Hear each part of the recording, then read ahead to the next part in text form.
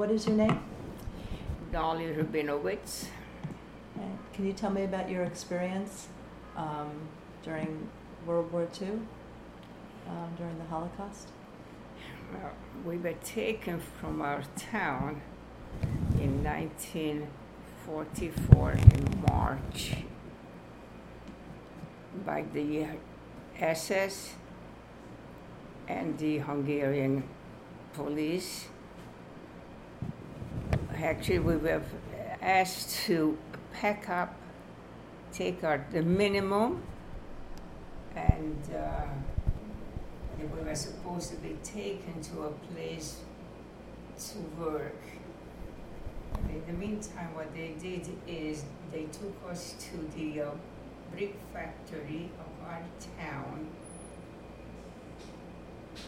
and that became the official ghetto. There were thousands of us there from the town of Beregszász and the surrounding villages. When you say we, who were the people from your family? My father, my mother, sisters, and brothers. And how many in your family? At home we were 3, 4, 5, 6. We had some married sisters also, but they did not live in Beregszász, their children. And sisters and brothers, okay, the 6 of us, and a sister-in-law as well. The conditions at the ghetto is hard to describe. It was just horrible. We ate and slept practically on the floor. Were you inside? What kind of a building were you in? Well, the brick factory is huge. It's a factory. It's humongous, yeah. That's where all these people were. Hundreds or thousands of us in there, crammed together without any separation. Family for family, it was everything open. We tried to use some bed sheets to separate ourselves for some duration of the time. Privacy from other people. For privacy purposes, yeah. It is so hard to describe anything like that. There were small children, infants, young ones, teenagers, parents, grandparents, older people,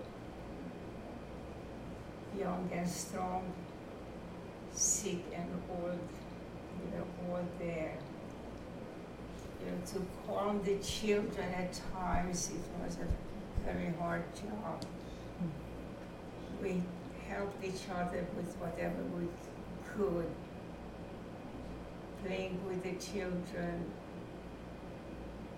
helping them to wash diapers, cooking some food, attending to old and big people. We were there for a number of weeks, and then we were one day asked to go to the railroad stations. And there was the, what do you call those wagons at the railroad station. We were shoved into them like animals might be. It must have been about 80 to 100 in one wagon, without food, without water, without any comfort. There was hardly any room to stand. And the sitting, we managed, we alternated sitting and standing between us. The kids were crying, were miserable. The old people who needed medication didn't have the supply. This lasted for a day, and then day and a night, I guess. I don't remember exactly. And then we arrived to Auschwitz-Birkenau.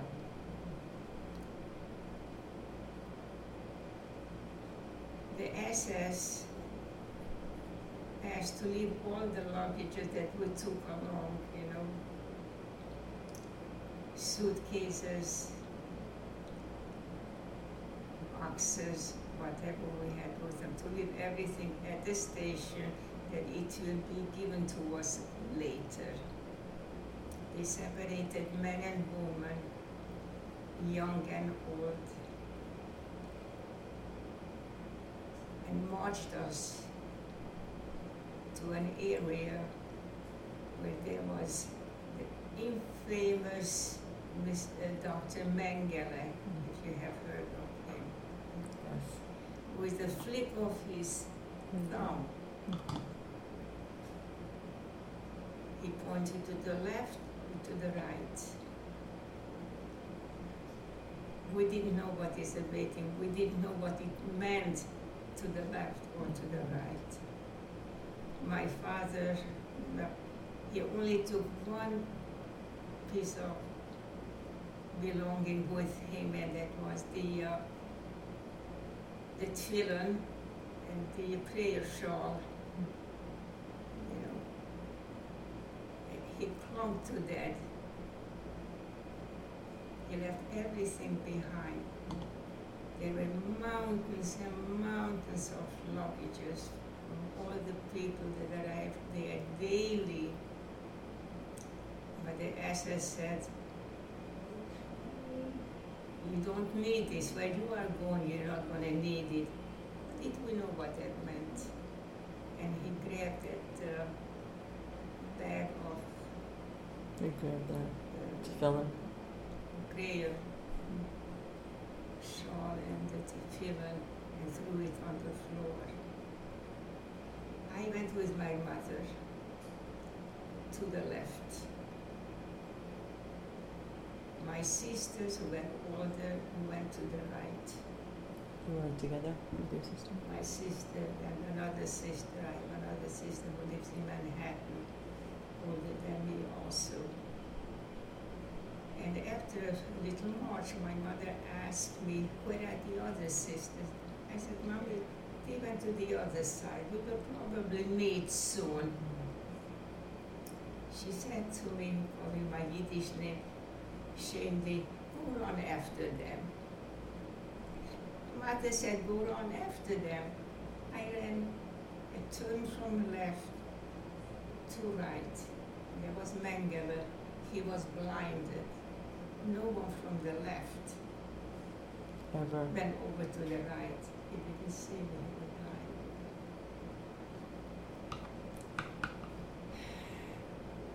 And after that,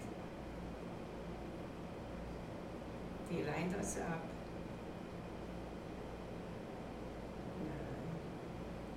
Asked us to go into like a shower room, get undressed, shaved us our hair, and tattooed our arm with numbers.